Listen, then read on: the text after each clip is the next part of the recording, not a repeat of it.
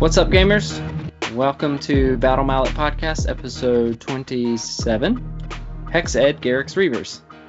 The Battle Mallet Podcast is a podcast delving into the minds of four busy gamers.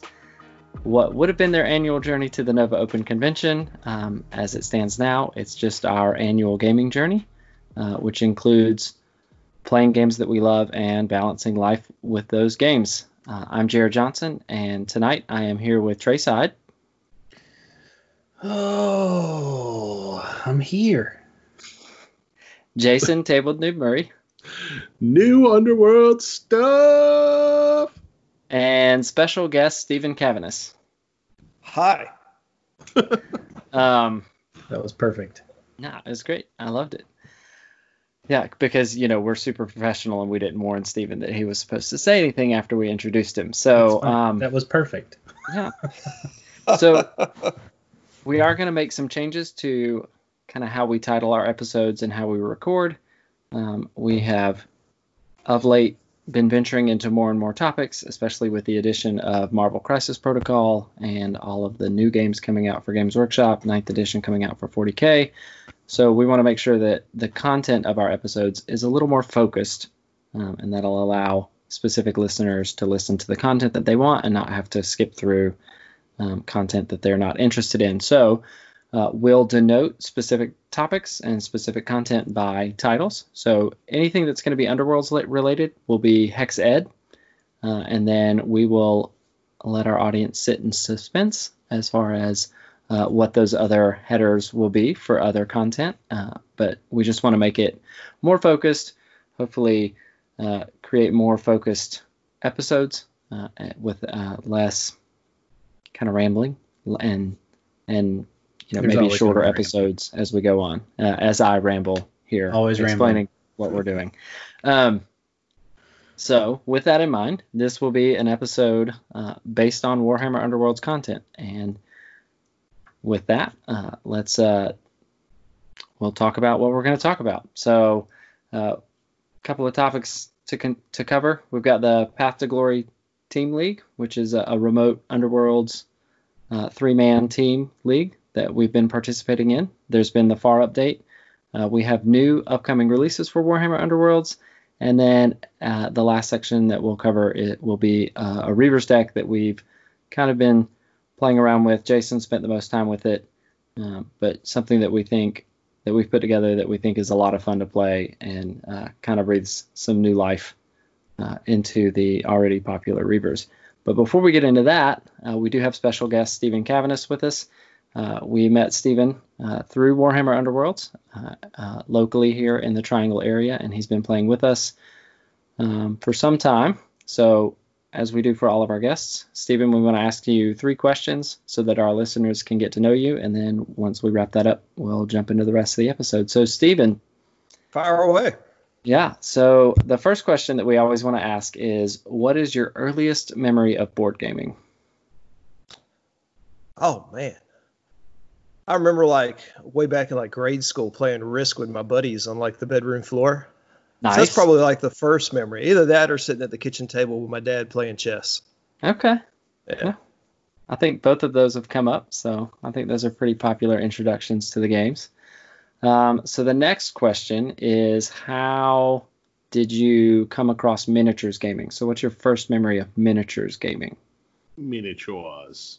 Oh, man. My first memory, I was probably 15, 16, something like that. We were going down to visit my brother at college, and we stopped at a mall.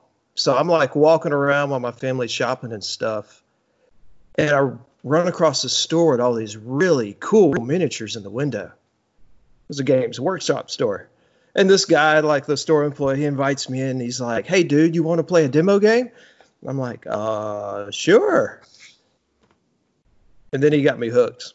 Nice. So that was way back in 3rd edition. I was a demo game of Space Marines and Dark Eldar. I still remember it. It was a blast. Nice. Was that in North Carolina? Yeah, down around Charlotte. Yeah. Games Workshop Concord Mills. Yeah, that's the one. I used to work there. Yeah, Jared used to work there. Yeah. I did for 6 months. Did he resemble Jared? No. Probably not me. I did say this was like 15, 16 years ago, right? Yeah, well, I was there 2000, 2001. It would have been close. This probably would Yeah. have been like 98, 99. Okay. Yeah. I was probably in there at some point. Anyway, so that's funny. That story, that's three of us now that have been on the show that Concord Mills was kind of the Kickstarter for us. All right. So last question. What is your favorite game to play now, miniatures game to play now? And then in that game, what's your favorite faction, army, warband, whatever? Well, I'm glad you limited it to miniatures games because I play a ton of board games. But miniatures games, Underworlds is the only one I play, so that's easy. So it's automatically my favorite.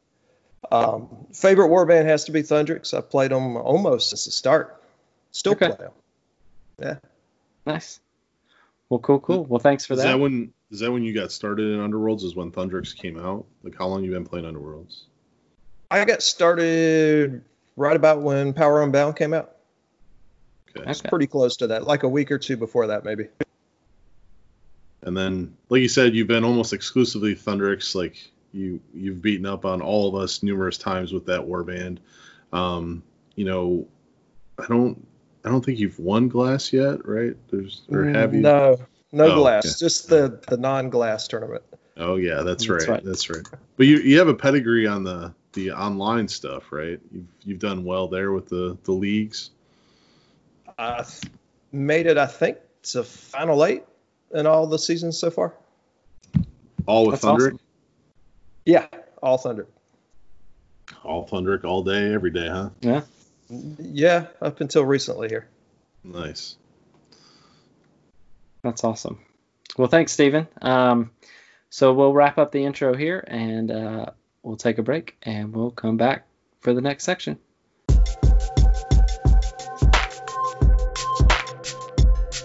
And we're back.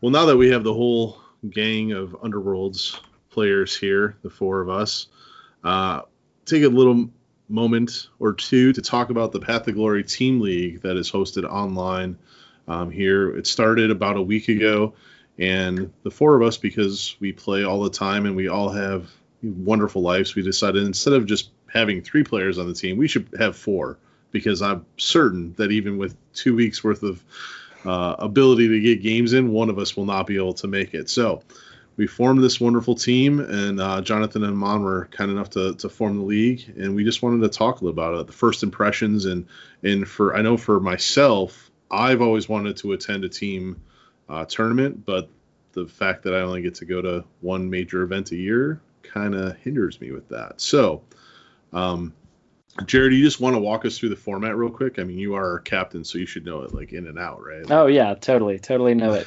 100% in and out. Yeah, I'm an expert.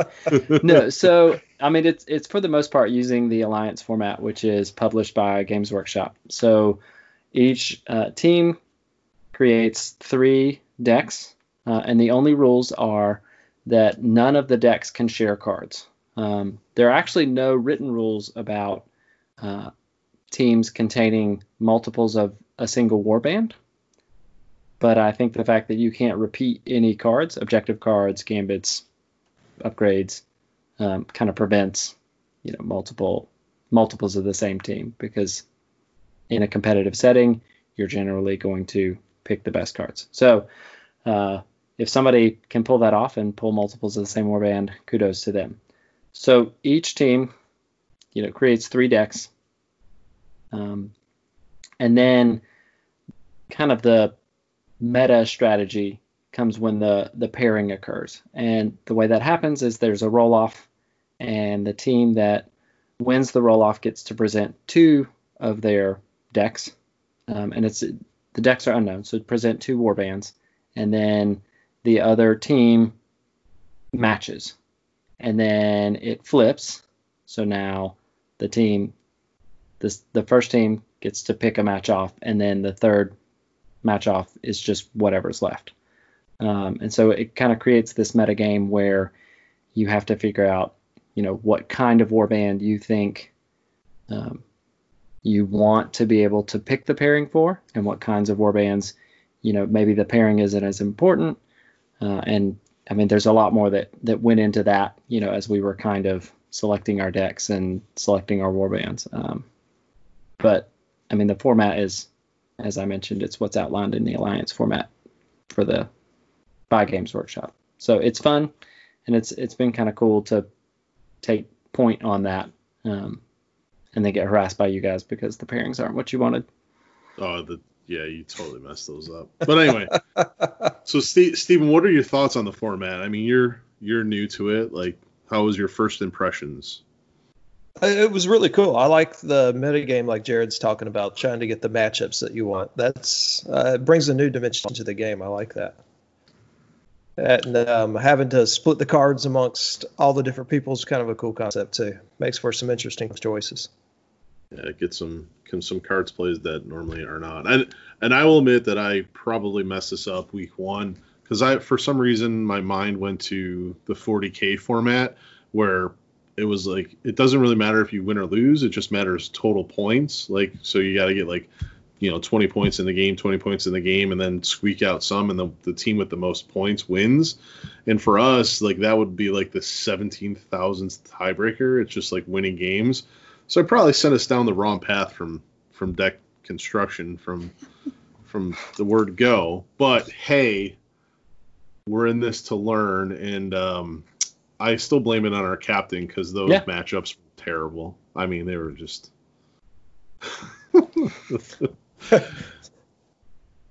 So why don't we go through the warbands that we did select for our first week and kind of the reason why. The warband I played was Mantrapper, but I did not design the deck. Trace, you designed the deck. So what was the thought behind why we selected Mantrapper and like kind of the deck build and what was the thinking? So initially, that's kind of the direction that I went when Mantrapper first went out. So this is kind of just an advancement with a few tweaks just to kind of play nice in the sandbox with other decks. Essentially, the whole goal behind it is just to destroy every objective on the board. Like, that's the only thing that I thought about when I initially started building that deck. Just because we're in such a objective heavy meta right now with, the Grimwatches of the world, Thorns of the Briar Queen, Sepulchral Guard made a little bit of a comeback for a little while. Just lots of objective claiming, and the best way that I could think of to combat that without having to just kill everybody is to just get rid of the objectives. And so when I started it, I started this idea with Stormsire and the magic angle, but when Mantrapper came out, I really felt like that was like his jam after seeing some of the cards, and Jason definitely was like, this is exactly what you've been looking at. And I said, yeah, it really is. So kind of the whole idea behind it is just to remove as many objectives as possible and score glory just by getting through your deck. We've already kind of seen that kind of come to, its pinnacle through other versions of the deck, but this is more of a little bit more passive than that infamous deck that was played by Duncan Bills not too long ago. So that was kind of the initial layout of the deck. I was unfortunately not able to play this week just due to family circumstances, so I really appreciate Jason stepping in and playing it. I didn't really get to hear some feedback from that, so I'm interested to hear how Jason thought it played. Yeah, so and then the deck did that. So, kind of when we were going through what warbands we were going to select, Rothgorn, of course, was kind of top of the list because he can do so many things. He's a big fighter. With the new update to the far restricted lists, didn't really think that you could have a solid tomes build. So we wanted to put him out there and kind of be like aggro, but he doesn't really care. There's a lot of passive scoring, and then he can go in and kill the objective holders. Well, my captain put me up against another Mantrappers. So it really was, to me, when I was thinking of the matchup, I wasn't like worried about it at first, right? Like when like, oh, you're playing Man Trappers. To me, it was like, oh, whoever can kill their Man Trapper first is gonna win, right? And when it came down to it, when the game started, they were playing Tome's Man Trapper, and the first game I knew it right away. Like the boards were offset, the big sharp hit in the center. Like I'm 20,000 years away, he's 20,000 years away, and then he had a lot of cards in there that I wouldn't say wouldn't normally be selected. They just rose to the top given the format and having to make hard choices with the other two warbands that the team took. So he played Tome's Man Trapper and like Hrothgorn, and game one I just couldn't get to him. Like I needed everything to go my way. I gave it my all. I ended up by losing Hrothgorn, I think, at the end of 2. And from that point forward, it was just, all right, don't even show my hand. I literally like just drew cards, and I think by the end of the game I had 12 cards in my hand. I wasn't ditching anything. I wasn't playing anything. And then game 2, the boards were flipped, so I got to kind of set up the alignment with the boards, and I just went hard. I'm going in. And it almost worked out. Like I think we lost by 2 glory, so I did get 2-0'd. But the deck worked well. Like it killed things. It just that passive Tomes build with the healing that they had built into it. I could not get through Man Trapper, and in fact, I don't think I started attacking Man Trapper until the end of game 2. But other than that, the deck scored. I want to say it was like 18-16 was the last game, something like that. So good. It was really the matchup. Like if we had to do it all again, I don't think that would be the matchup we'd select, and the team had a better build for that matchup. So that's kind of the first one. The second, and obviously the Hrothgorn, the way we had designed it was to go into objectives, but we also knew that Hrothgorn could kind of play a little bit of both because we just wanted it to be aggro. The second warband we selected was Lovely Grimwatch, and Jared got to play the Grimwatch. So yep. Jared,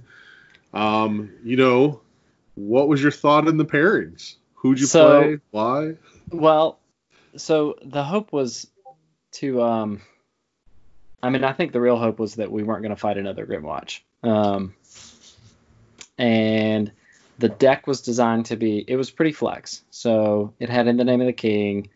I didn't have, I think I was even running Tempt Victory. I don't even remember the deck now. But when the pairings came, Green Contap. You can't even remember what. It's been too long. That was like 3 months ago, right? It's COVID time. It doesn't make sense to me anymore. No, so but the idea was to be flex. So I included, some hold objective, some easy scoring, the calculated risk, but I also had objectives that you don't see a whole lot in there. The one where you had to kill somebody in your territory. But the thing that I was really banking on was Amberbone weapons. So being able to put those on ghouls, even with damage upgrades, and just protecting the leader. Gosh. Have I just been drinking all day and I cannot remember anything? The Duke, Mr. Crackmarrow himself. So protect the Duke so that I can revive. I promise people we really play this game. We do. But when it came time for the pairings, and we'll get into this, when Steven talks about his deck, but my understanding was that we wanted to be able to pick the pairing for Thundrick. That we felt like that was going to be kind of the most important pairing because Man Trappers could kind of go into anything. My deck was designed kind of to go into anything. And so when the pairings came up, I presented Grimwatch and Man Trapper first, looking across the table at our opposing team who had a Grimwatch deck, a Man Trapper deck, and a Rippa Snarlfang deck. And I think I was kind of hoping that they would throw Man Trappers at me, so that I could then get the pairing that I wanted. And I was just going to play the Patsy, and not worry about necessarily winning. But that didn't happen.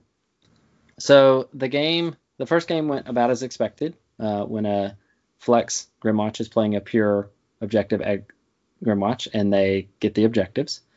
The second game went a whole lot better. Not because I scored a ton of glory, but I kept them from scoring glory because I got the objectives. And then in the third game, they got the objectives again. And so it was closer than the first game, but still not able to win it. So I did take it to 2-1, which was nice, but it just didn't work out, kind of the way that I wanted it to. Okay, good. And yeah, I mean, our Grimwatch deck was supposed to be the deck that we put out first. So with that, you accomplished the mission. No one would have thought that they would put Grimwatch against Grimwatch. So, right. Which, hey, look at that. He's a better Grimwatch player than you. It's fair. I mean, it happens. And then the third matchup was Steven and as Jared said it, he gave him the surprise warband to play that he's just new and fresh to, but Thundrix. And Steven, you were supposed to score like all your glory and give up no glory. How'd that go? Not well. Generally, I would relish a matchup against Rippus. It's a really good matchup for Thundrix. But when Rippus doesn't miss but 2 attacks over the course of 2 full games, it gets really rough really quick. So they both went about the same way. He had hot dice. He didn't miss. My dice were the exact opposite. I scored maybe 2 or 3 hits over the course of 2 games. And that's just rough. It's hard to come back from that. Yeah, especially playing against an aggro warband. What was the deck design? Like, what was the thought of Thundrix? Like, was it tomes? Was it aggro? Was it objectives? What was the build? It was aggro with a little bit of objective play in there. Just because the biggest weakness I've had playing aggro is when people want to offset the board, like give me objectives so they can do board placement. That's been the biggest thing that I struggle with playing pure aggro. So it was designed to combat that a little bit, but that didn't happen at all. He got the rolls both times, gave me objectives, set up on a short board, and just annihilated me. So I never had a chance to even hold any objectives. Okay. Because Thundrix are kind of your jam. Like, how difficult was it for you to design that style of play, which you play that quite often, without having access to the full suite of cards? Because I remember, it's like, no, I need that one, and no, you need this one, and how'd that go? Yeah, it wasn't like a fully tuned deck because of that, but I didn't feel it was overly gimped. Like, there was only probably 3 or 4 cards I would want to change out. So the difference wasn't overly bad. Okay. So I ended up instead of doing like a full aggro thing, it was a lot of movement cards and push ploys and stuff like that in place of them. Yeah, which, I mean, some of those cards fell on deaf ears because the matchup you got, like Rippus, he wasn't standing on objectives or doing anything with the objectives, right? So yeah. So a little tough, and I think we learned a lot. I think, we kind of had preconceived notions, at least I did, going into the team format, designing those decks, going through kind of matchups. I mean, when Jared picked those matchups and it was like, oh, well, we got Grimwatch and Grimwatch, Rothgorn and Thundrix into Rippus, like, I didn't say, oh, we've lost. I said, oh, like, we have a chance. So what do you think, the decks were submitted for week 2 as of today, so we won't go into, exactly what we are going to play or what our full decks or warbands are, but what do we want to do differently going into week 2? I mean, Captain, do you have any thoughts? So I think setting a time where I can have real-time communication with you guys when we do pairings would probably help. I mean, like, I kind of know what I'm doing, but like, I would still like some input, as I look across the table and I see, what the opposing team, what warbands they're bringing. It would be good to be like, okay, this is what we're looking at. I'm thinking this. What do you guys think? And it just happened where the timetables did not line up at all for the last pairing for anybody but me to get online to do it. And so I just gave it my level best. And then I think this time around, I think we've probably been a little bit more focused in our deck design, which should help. I think it felt like we were maybe a little too flex in all of the decks, and probably we should have looked to skew more. I I agree with that. To get a best. I mean, essentially, we're looking for a best 2 out of 3. We want to win 2 out of the 3 matchups. I still don't even know what deck you're playing this next week, Jared. I don't either. JD and Amon do, because I submitted decks, but Well, good. So, and Trace, you think you're going to make this week? Am I going to take a step back from the Manio Trapper? It's probably not likely. I've got a lot of stuff going on at work that's requiring me to be online, basically pulling doubles essentially every day. So so for those who don't know, I work for a healthcare system, and I'm deploying a thing that's going to be a part of all the different primary cares in our state that will help schedulers to actually identify patients who need to have a COVID test and those who need to have an actual exam with a physician via video visit. So there's a lot of stuff going on for me. Plus I have to go to a memorial service on Wednesday, and I'll be in Salisbury. So basically, don't count on me for this week. Not because I don't want to be, just because it's been nutso.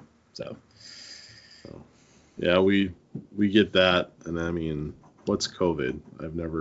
Is that still a thing? I don't even know. I thought we were done. I thought it was over. Yep. So, well, good. Once again, want to thank JD and Amon for putting this league on, and I look forward to week 2.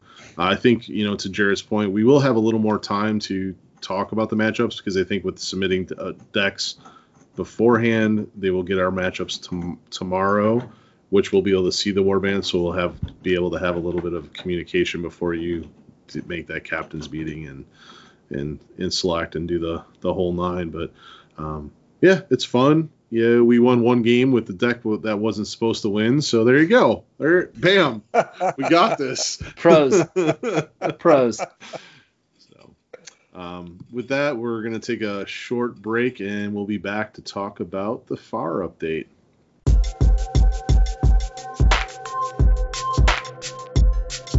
The FAR update. It's been a few weeks for us, but we're slow. So,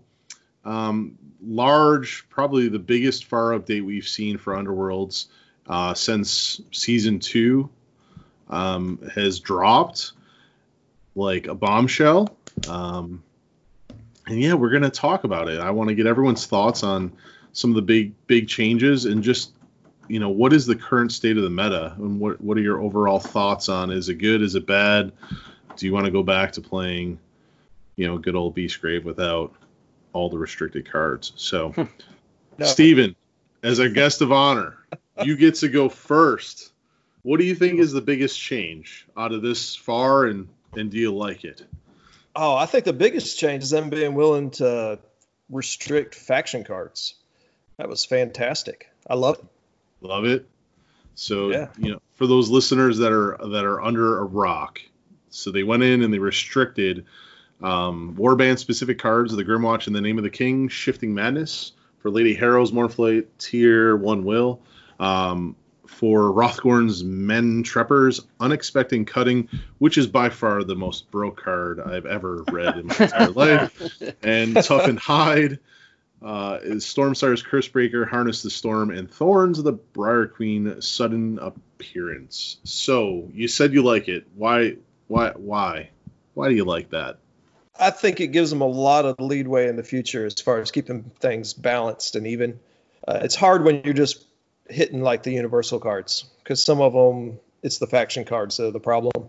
And this gives them an opportunity to fix that and tone it down. So, and you've got quite a few games under your belt here after post-FAR, because unlike a lot of us, you've actually been getting in-person games in. So, congrats to you. Yeah, it's been great. So, do you think the FAR achieved anything? Like, did it strike home? Is it a better state of the game? Like, what are your thoughts on that? Yeah, I think it is. I think it's still in a state of flux. People aren't really quite sure what to do with it yet. You're seeing a lot of different cool stuff, which is a cool meta to play in when people are trying a bunch of new things, and a lot of cool stuff's happening.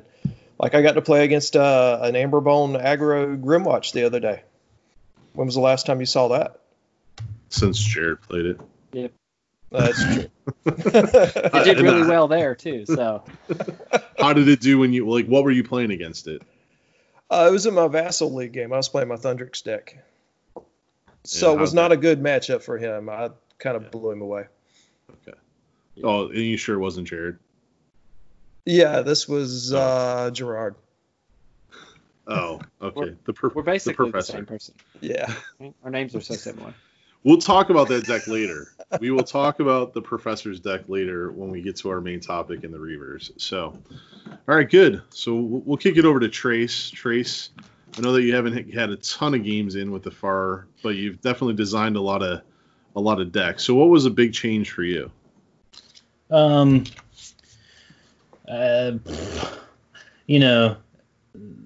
Since I've been really focused on Mantrapper, like, he took a pretty big hit.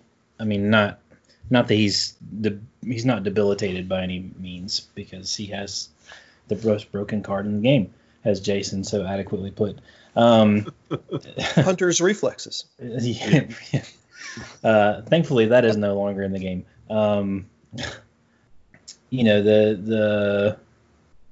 The big thing for me is, like, he's so flexible that, like we talked about before, that you could really go any way with him.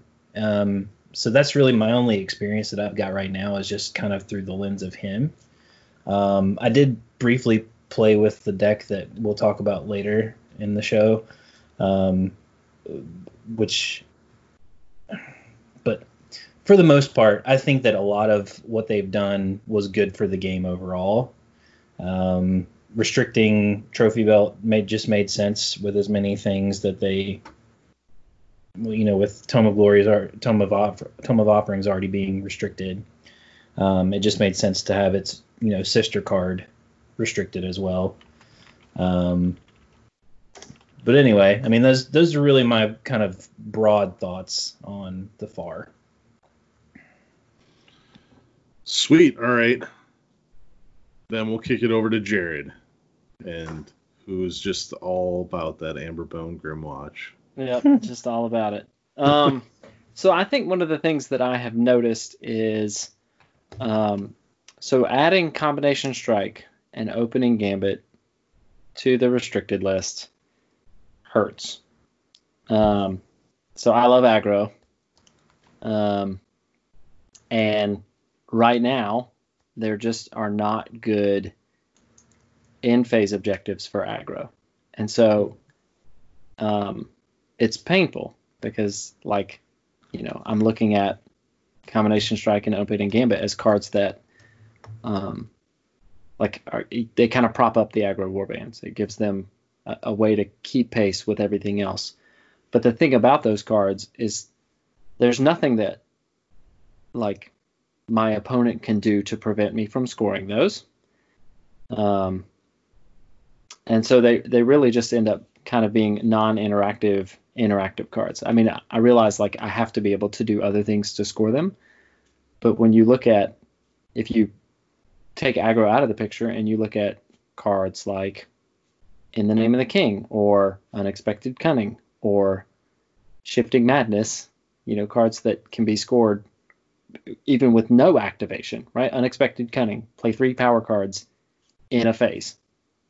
So you're telling me over the course of 4 activations and 4 power steps, I have to play 3 of my power cards? That's super easy. And now you've scored Opening Gambit.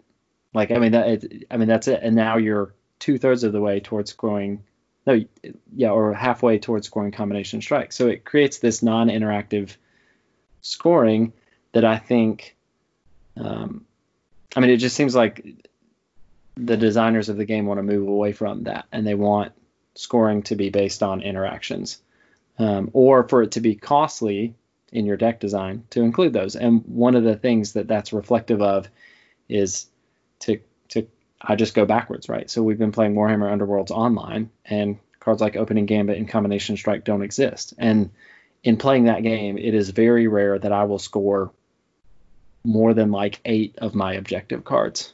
And it feels like maybe that's the direction that they want the game to go. And it's been refreshing to play that game in Warhammer Underworlds online, and it would be interesting to see if the game shifts in that direction in the future. Like if we get back to a meta where we don't have these combo cards where they're win more cards. So I hate that Opening Gambit and Combination Strike are now restricted, but I think I can appreciate, maybe where the game is headed, kind of what's going on in the designer's mind. And we've said this before, but Hunter's Reflexes, getting Forsaken, I think it just makes sense. Like, it's a super cool card, and it's a great card as long as Hrothgorn doesn't exist. Yeah, as soon as he exists, you have a Hunter, and everything else on the table is Quarry. It interrupts all of the reactions that happen after an activation. Like, so Snurk can't inspire, Wolves can't bite. Like, none of the reactions on Yeltharis, not that anyone is playing Yeltharis anymore, but none of the reactions on their cards work anymore. Like, it just blocks everything, and it creates that, like, confusing negative play experience that that the designers have talked about in their articles online about, like, why cards get Forsaken. Yeah, and so 2 points there that I agree. The Opening Gambit and the Combination Strike, they do hurt aggro, but the problem is there was so much easy score immediately, objective play or passive play or draw card play, that those cards just were score mores. Like, and it really came down to objective, like, cycle through and card draw. It came down to card draw and the way that your deck came out. So as much as I hate to see more Combination Strike go away, because I do think it bricked a lot of times too. It's not that they're going away; they're just restricted. So you really have to, like, go into that style of play. I think it worked out really, really well. Some great points with Hunter's Reflexes, and for a card to be Forsaken that is not, like, wordy or misworded or misinterpreted, like, that's a big move. I mean, like, Upper Hand, there was things that could and could not be because you didn't roll dice, so it was a little bit wonky. Aggressive defense, keep them guessing, extreme flank. All of those things had gameplay elements that confused people. Hunter's Reflexes was just a broken card. So, great points there. Just to elaborate on my unexpected cunning joke, playing not very familiar with Mantrappers, only playing them a handful of times. In the team league, my opponent scored unexpected cunning on, like, the third activation when he had played some cards in the beginning of the turn, and I was like, that's not the way it works. And he's like, no, it is.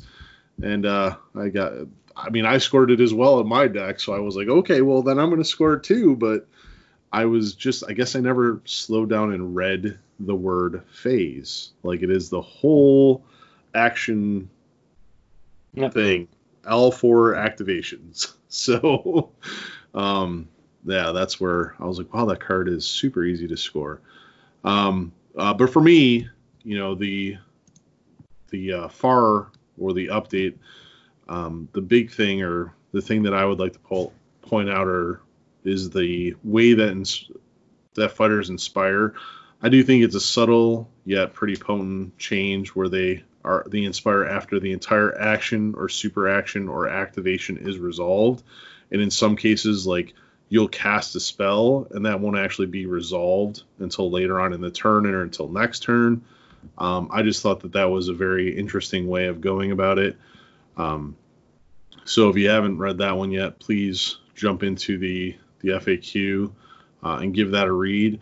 And then overall, what did the FAR list do? For me, I think that this is the best one yet. And I know I'm a little partial because I'm a huge fanboy of the whole system and the game.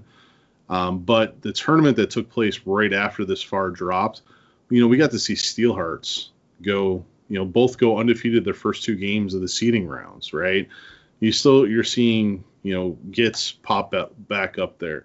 You're seeing this Reavers deck that, that we've put together. You're still seeing, Rothgorn. You're still seeing Grimwatch. You're still seeing Briar Queen. So you're still seeing everybody that was at the top. It just feels like the entire meta has been compressed. We actually did see Athari's Guardians. We're seeing some of the Lost Pages build back up with Magic. So, there may be something lurking out there with the spoilers right now in Lost Pages, believe it or not. So I think that the FAR really just, kind of level set the entire game. And I'm really excited where we are, where you can have 3 seasons of warbands that are all viable. And yes, some are still going to be better than others, but they're viable to play and can be competitive within a game, within a single game. I'm really excited about it, and I'm happy that it was as extensive as it was. And I was a big proponent of not restricting faction cards, and they were right. I was wrong. That's why they get paid, and I get to sit here and talk on a microphone. Just to follow your point, Jason, I believe a Season 1 warband more than this last tournament, right? Correct. So The last online tournament was won by the greatest. Scritch is the greatest. Yes, yes, yes. Yeah. So, and who knows, we'll bring, this coming Saturday with the next big online tournament. Unfortunately, I will not be able to make it. My wife is deciding to go do something. Darn her. So I'll be watching the kids. But for anybody that gets to take place and roll some virtual dice, good luck. I think they got something like 54 people signed up for that. So cool. We will see. All right, guys. Well, thanks for reviewing the FAR with me. It's a big, big update, and it's a bold new world, which will transition us into the next segment where we'll talk about all the things coming up for Underworlds. So we may just know how long that this FAR is going to last before we get new cards. We'll be right back.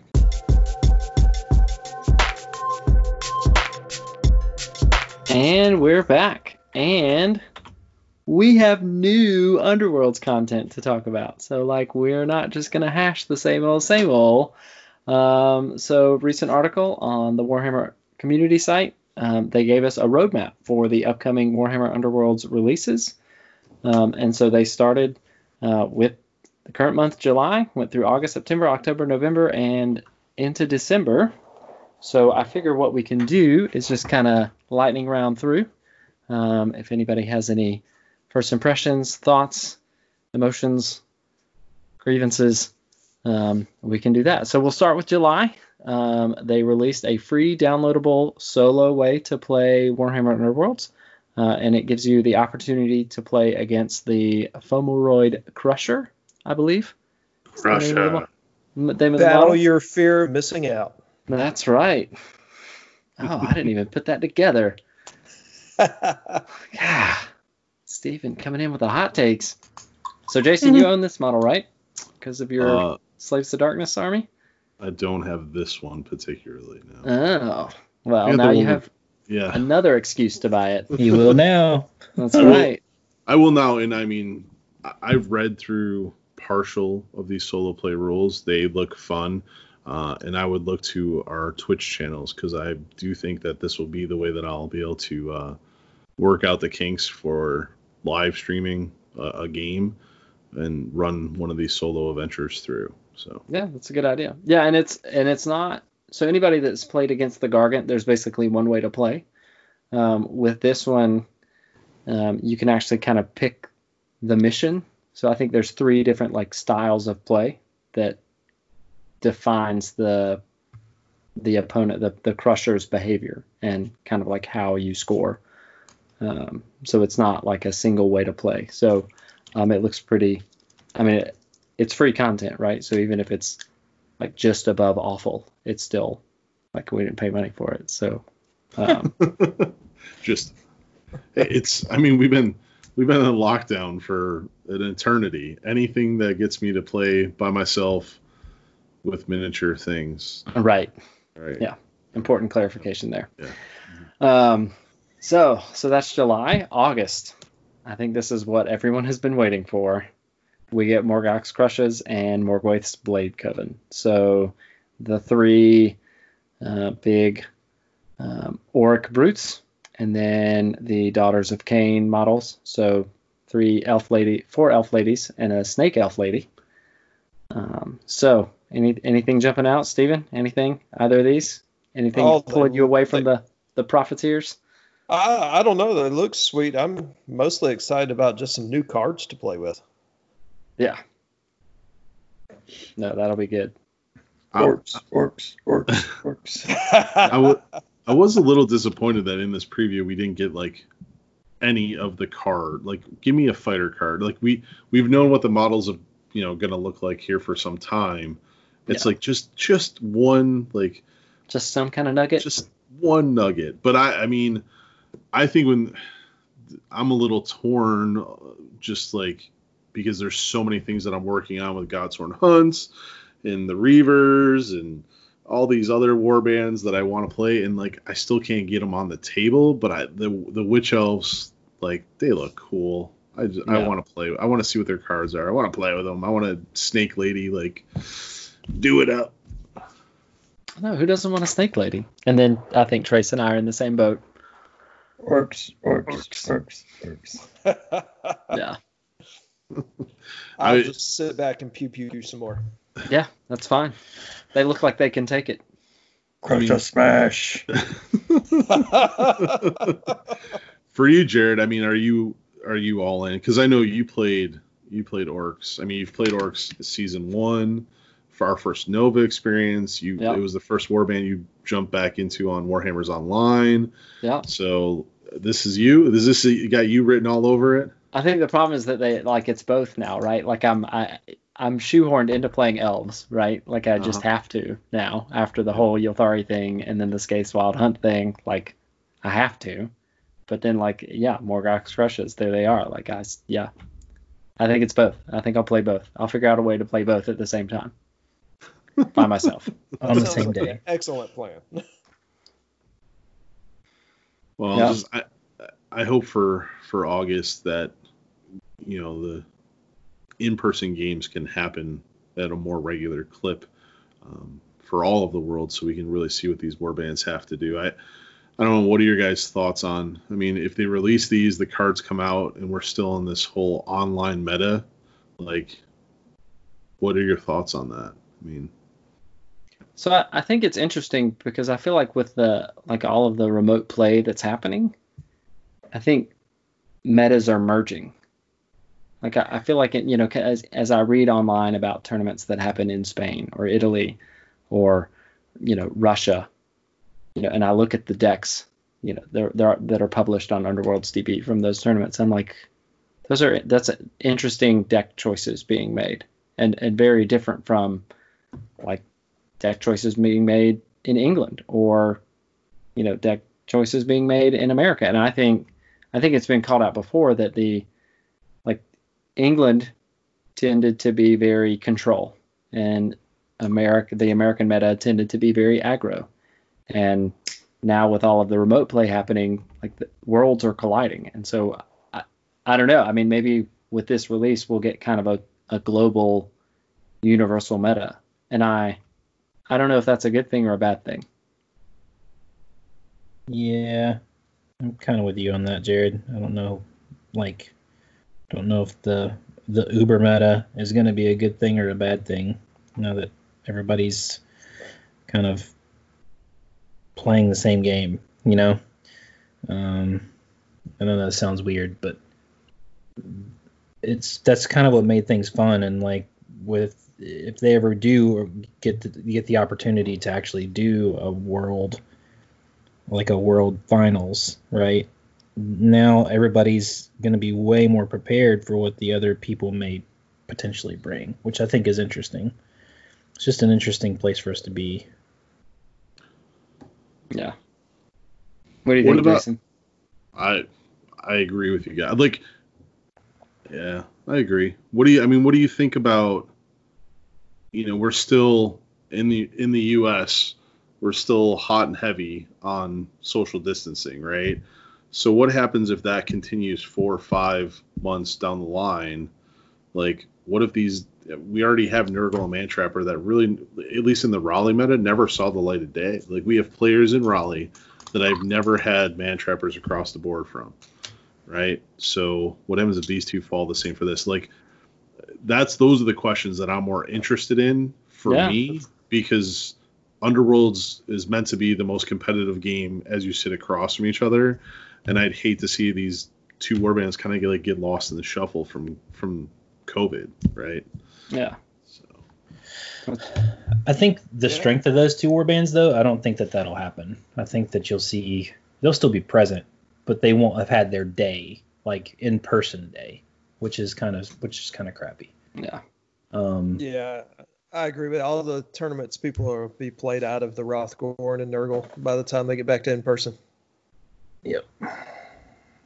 Yeah, and if it extends, I think, Jason, you got a good point. I think it may happen where, if it happens too long, not to jump ahead to December, but I think you might be right. I think that, they may never see tabletop play because of that. So, we'll jump there, right? So September, October, November.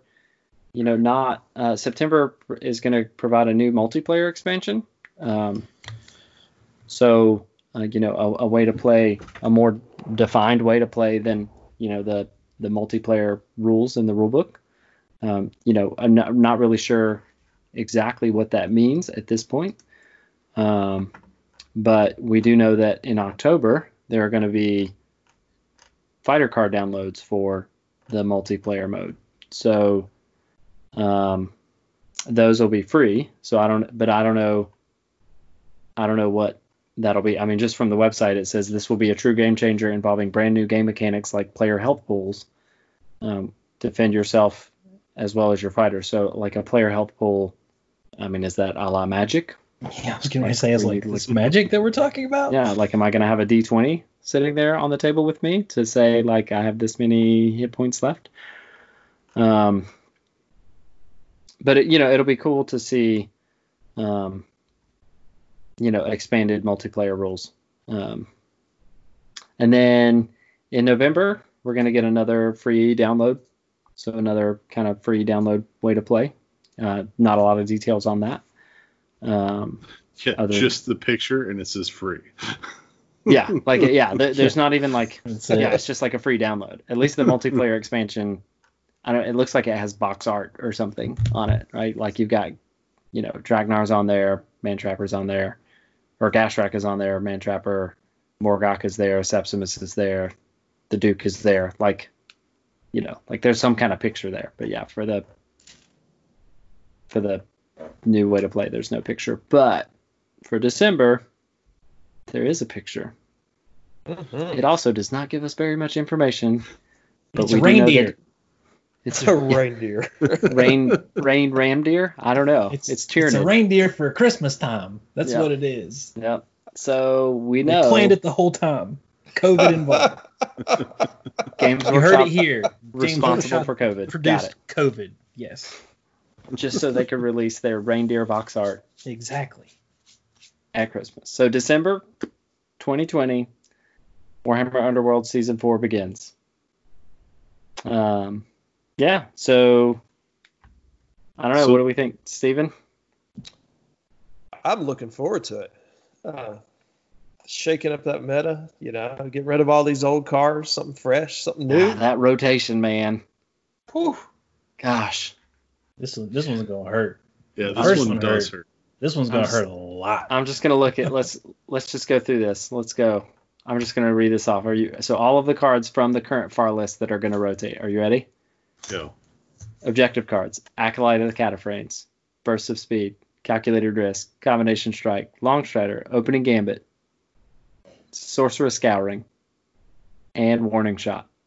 I'm crying all but Troll. two. I'm crying in Troll so hard right now. Yep. All right. Power cards that go: Blazing Soul, Pit Trap, Sphere of Akshi, Slumbering Key, Spirit Bond, Sudden Growth, Tome of Offerings, Tome of Vitality, Transfixing Stare, and Well of Power.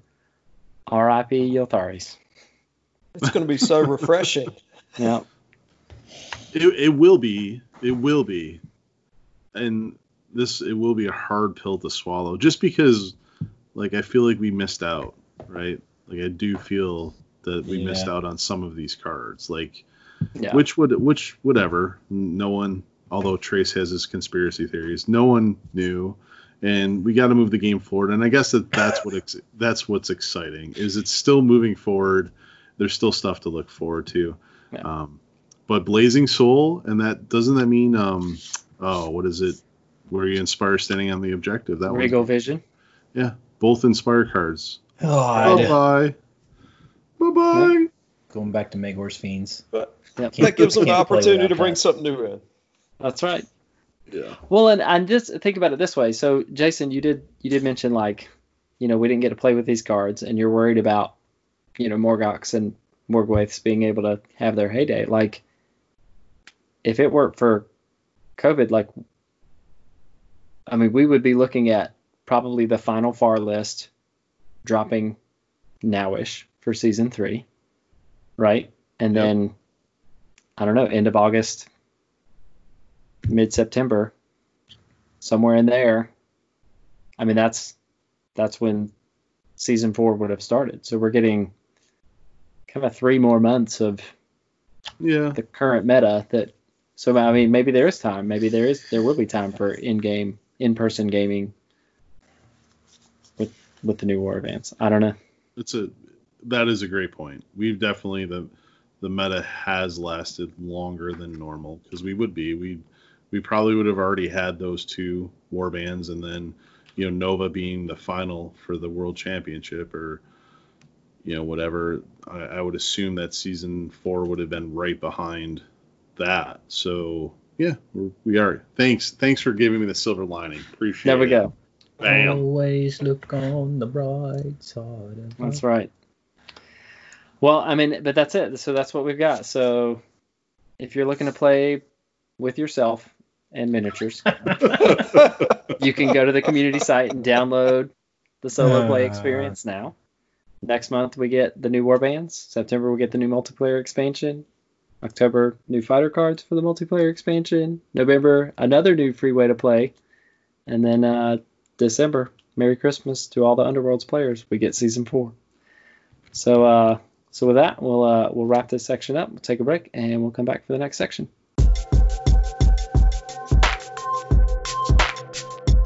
Blood for the blood god. Skulls for the Skull Throne. What's up? Welcome back.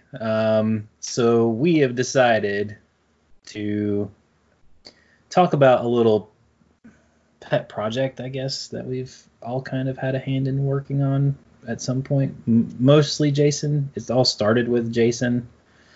But then, like, I've run a different version of this deck. I think Jared's run a little bit tweaked version of this deck a little bit, at least practicing with it.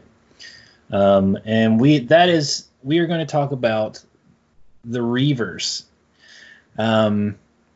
So also lovingly known as Dat Jank.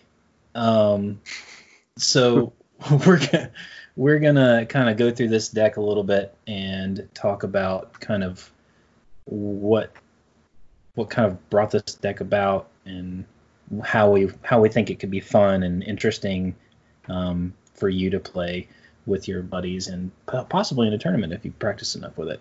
So Jason, why don't you walk us through the objectives of this deck and kind of tell us a little bit about where your brain's at with that when we first started doing this. Yeah, for sure. So this deck started back in December of this past year, so that'll tell you how long like this thought has been out there with the group. Yeah, and 3 years ago, December. 3 years ago. So, but the thing of it is we never got a chance to take it anywhere. I think Trace took it to one like mini local that was basically 4 people, like Jared, myself, Trace, and one other guy. So we really didn't get a chance to let its wings fly. But the thought is Reavers are fast, and Reavers kill stuff, and Reavers die. And they die well. And it all started and by this point, this technology or this deck tech has kind of been out there for some time. But I think putting the Reaver spin on it is still fun. So it started with To the End, and that was the card that kind of sparked the thought process of this Reaver creation. And then you kind of mix that with the way that Jimmy had played Reavers back at Gen Con, where just die. But To the End tech has been out there now for a few months, and this is applied to the Reavers. What you're going to have to do here is you're going to have to make really, really hard decisions, and I'll save that objective to the last. So, when you're starting to use this deck, remember that you need one kill. You would like that to be a timely kill, so you have It Begins, I believe, is the card. Yep, that's the one. So you would like it to be a timely kill, but you just need one kill and then for all your guys to die. So the deck starts with Blood for the Blood God, which is scored immediately if you make 3 charges.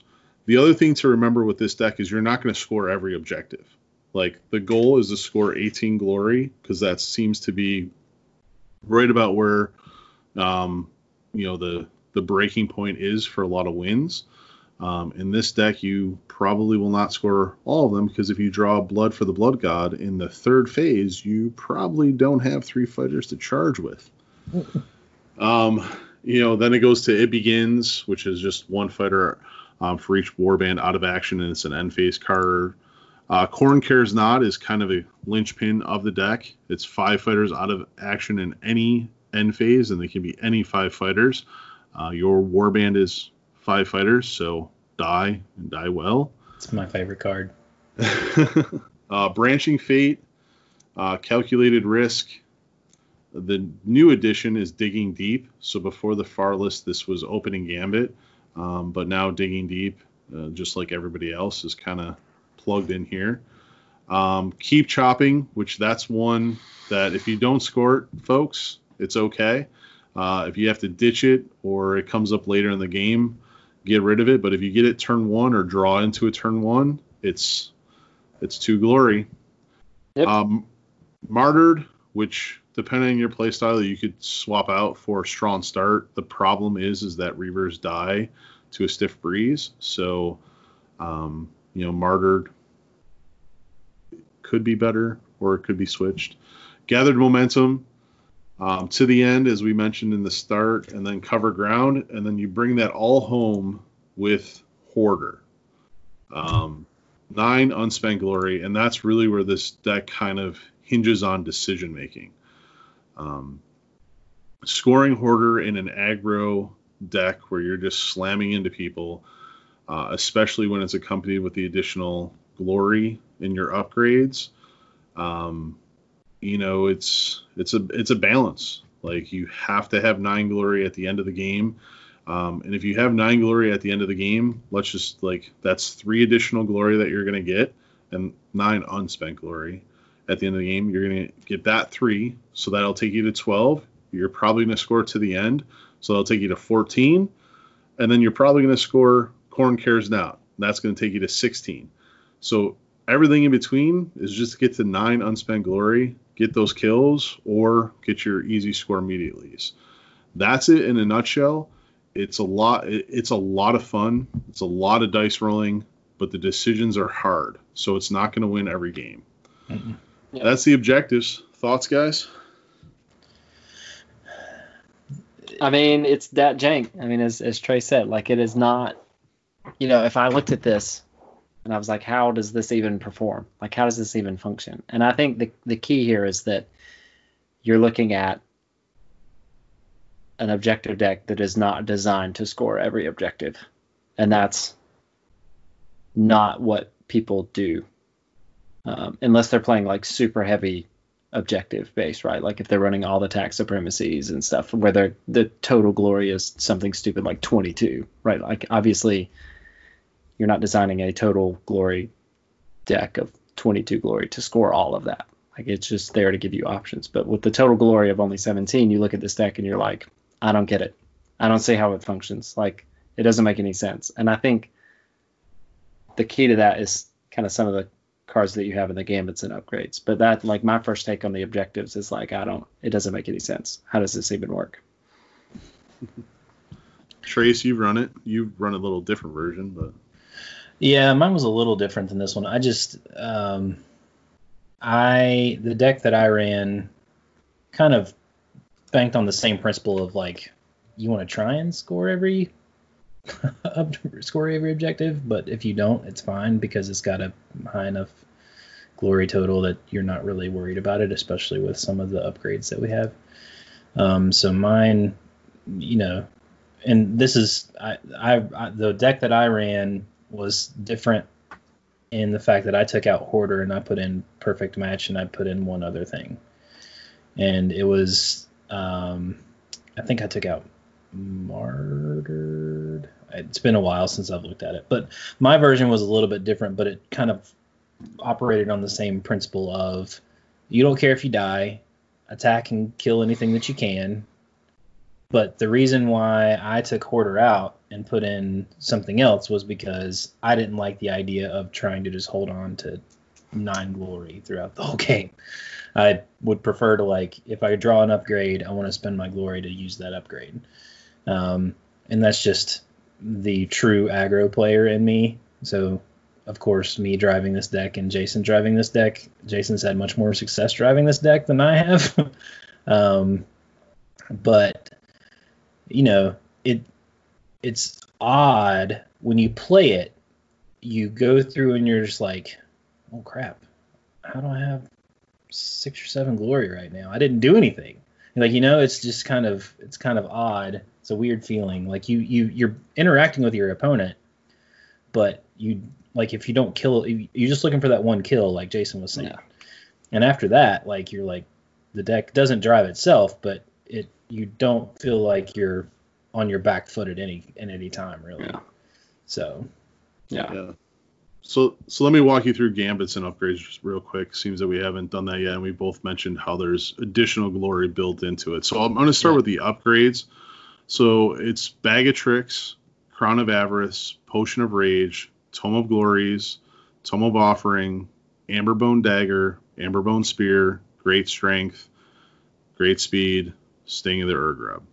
So, Bag of Tricks, if you need that one card, you can put it on, and you can get that one card, plus it helps with card draw, specific card draw. Crown of Avarice, like, you're going to die, and if you need and it's really more of a risk reward for your opponent.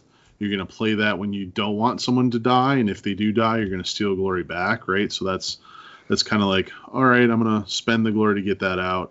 Potion of Rage kind of goes without saying. Tome of Glories, once again, you're basically with that, when you go to play Tome of Glories, you're spending one to get one. So you have to, like, if that comes out early and you can get it on and you're in your backfield and you're way far back in the board, sure, because you're probably going to score at turn 1 and you're probably going to score at turn 2. But it's trading a keep chopping, right? Mm-hmm. So just know when you spend that, you're probably not going to score or keep chopping if it comes out in turn 1 and turn 2. Tome of Offerings, that's a good one because, like, you're going to spend a glory and you're going to get 2, hopefully, off of that. Amberbone Dagger, Spear, same trade-off there. And if you have a Spear and Dagger kill on Tome of Offerings, now we're talking. Great Speed. Wait, there's more. Well, we'll get there. There. Great Speed is there for cover ground and to help gather momentum if need be. Mm-hmm. Great Strength is in Sting of the Urgrub are there for its more. So one of the cards that I absolutely love in this Reavers deck is a Gambit called Overkill. I do think it's getting traction right now out there in the meta, but it has not been played in the entirety of Beastgrave that I'm aware of. And put in Reavers, the other thing you have to remember about this deck is it was mainly designed when we were in objective heavy, and we may see a transition, right? This was like Thorns, Grimwatch, Like anything that has a 2 wound fighter, you're like, yes, even Man Trapper with the Nobblers. Nobblers, yeah. So you're gonna load up Sake, you're gonna run them in, you're gonna do 3 damage, you're gonna get, overkill, and there you go. It's 2 glory, or you're gonna have somebody beefed up with a spear and a dagger. So overkill is one of the crucial gambits in my opinion. Then you have Spectral Rings, Unnatural Truce. I think those are 2 really self-explanatory ones. Tracking, Frenzied Search, because it is a card draw deck, and there's my 3rd and final restricted. Inspired Attack, which really the damage is great because it helps with overkill, but it's the +1 dice. Yeah. To have Branching Fate in the deck, you need to get people to 3 dice, so it's the +1 dice that really helps. Haymaker can also be thrown in there to get more dice. And then you get Blood Offering, which is more dice, but more importantly, you take a wound. Ghoulish Pack, which is a free upgrade, doesn't cost you glory, plus you take a wound. And Whipped into a Frenzy, more damage to score overkill, plus you take a wound. And the reason that I really, really emphasize because you take a wound is because when you reach a certain point in the game with this deck, you might actually want to kill your fighters instead of allowing your opponents opportunities to double down on their glory. Once you get that 1 kill out, you're fine. Like I had a game today, I played against Man Trappers in a remote game, and like I probably had it if I just would have drawn cards and sat back. I got Keep Chopping, I got Blood for the Blood God. Turn 1, I killed a few things. I had my Seed Glory. I probably should have just ran away or drew cards, but I got greedy and just tried to keep killing things. And when we talk about the hoarder, like Trace, like I don't, 9 glory, really you want to sit on 5. 5, like if you can get back to 5 unspent glory in turn 3, you're going to score to the end, and you're going to score Khorne Cares Not. And once you score those 2 cards, don't spend those glory, right? So within the deck or within kills, you can probably get 5, maybe 6, 7, 8 glory. You can spend 3, and you can make decisions to trade off to spend 1 to get 2 and 3 back. But 5 is what you need. If you have 5, you'll end up with 9, which means you'll end up with 12. So that's the whole thing in a nutshell, and kind of my thought process on it, Stephen. Being the outsider, I think you've only seen this deck once. What are your thoughts of this conversation? It looks like a really fun deck. Very cool. Yeah, you have to think a lot, which it's not just a mindless run in and hit stuff kind of deck. No. It is turn 1. Especially if you have Keep Chopping and Blood for the Blood God in hand. Yes.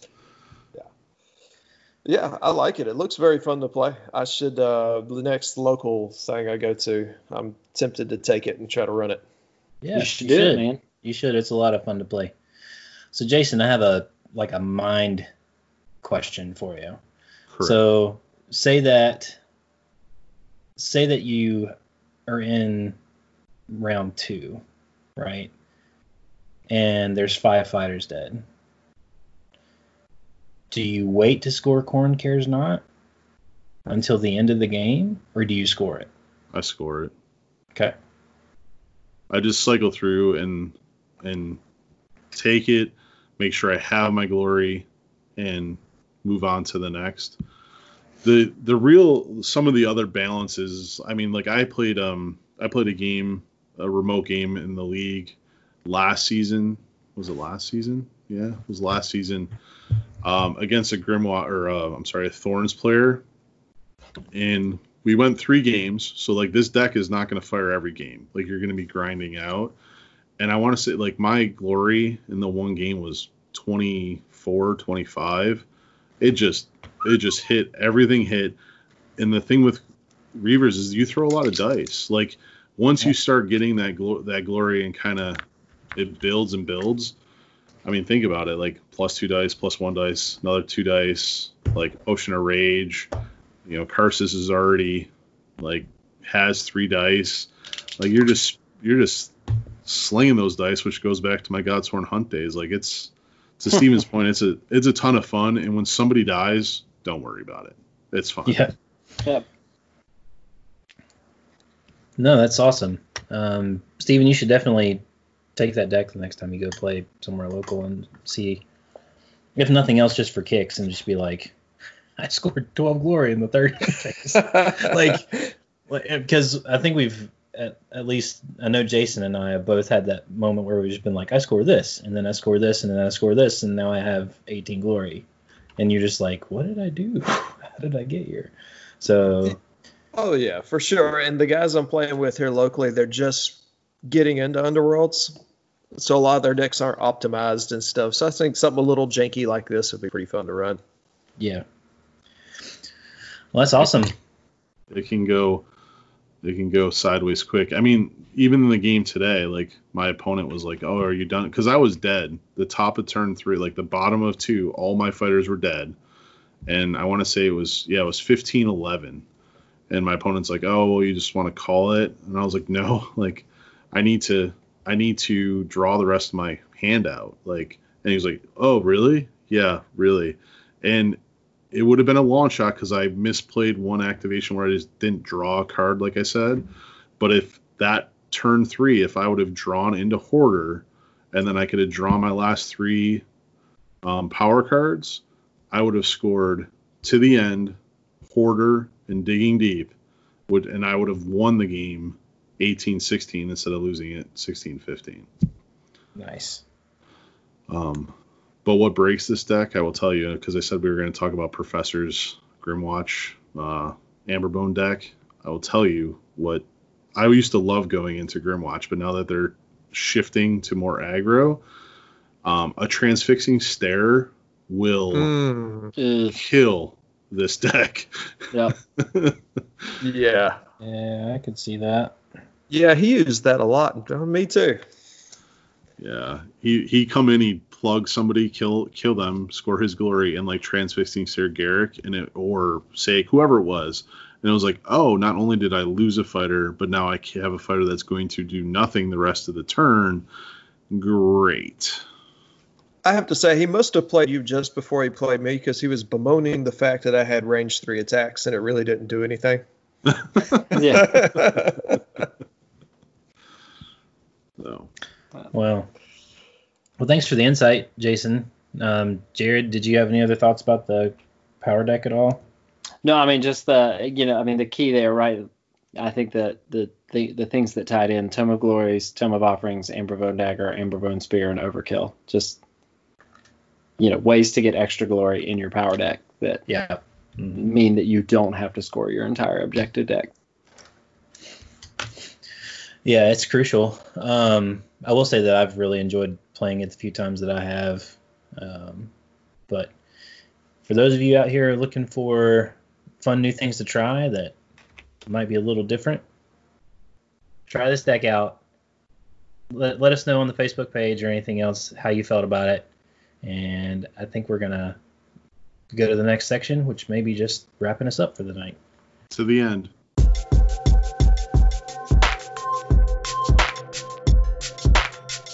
And we're back, and that'll round us out. As always, we'd like to say thank you for listening. If you are following us along, I know that Jason is streaming the episode, so you can probably go back and find us on Twitch, twitch.tv/tablednoob. Is that right, Jason? Did I get that right?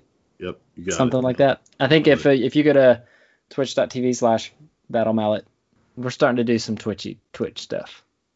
We're Battle Mallet Podcast on Facebook, Battle Mallet PCast on Instagram, Battle Mallet 1 on Twitter.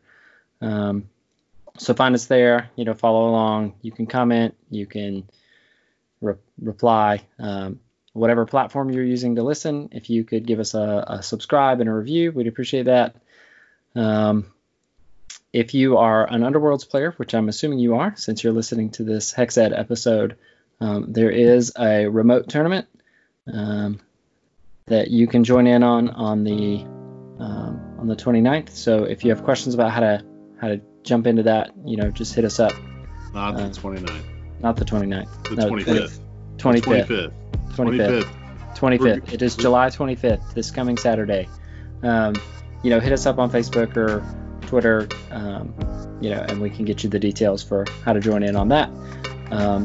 But I think that's it. So that'll wrap us up for tonight. So for the Battle Mallet podcast, we are actually 4 dads tonight, one of whom has a Sky Pirate Dwarf fixation. Whoop, whoop. This is Jared signing out. This is Trace signing out. This is Steven. It's been a pleasure. Thanks, guys. And I'm Jason Table New Murray. Get the hell out of here. Peace.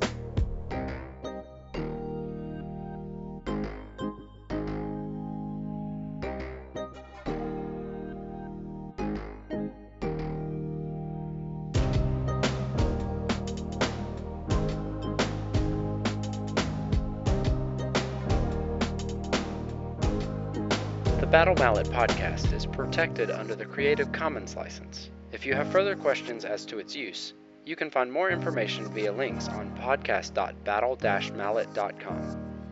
Music by Anno Domini Beats.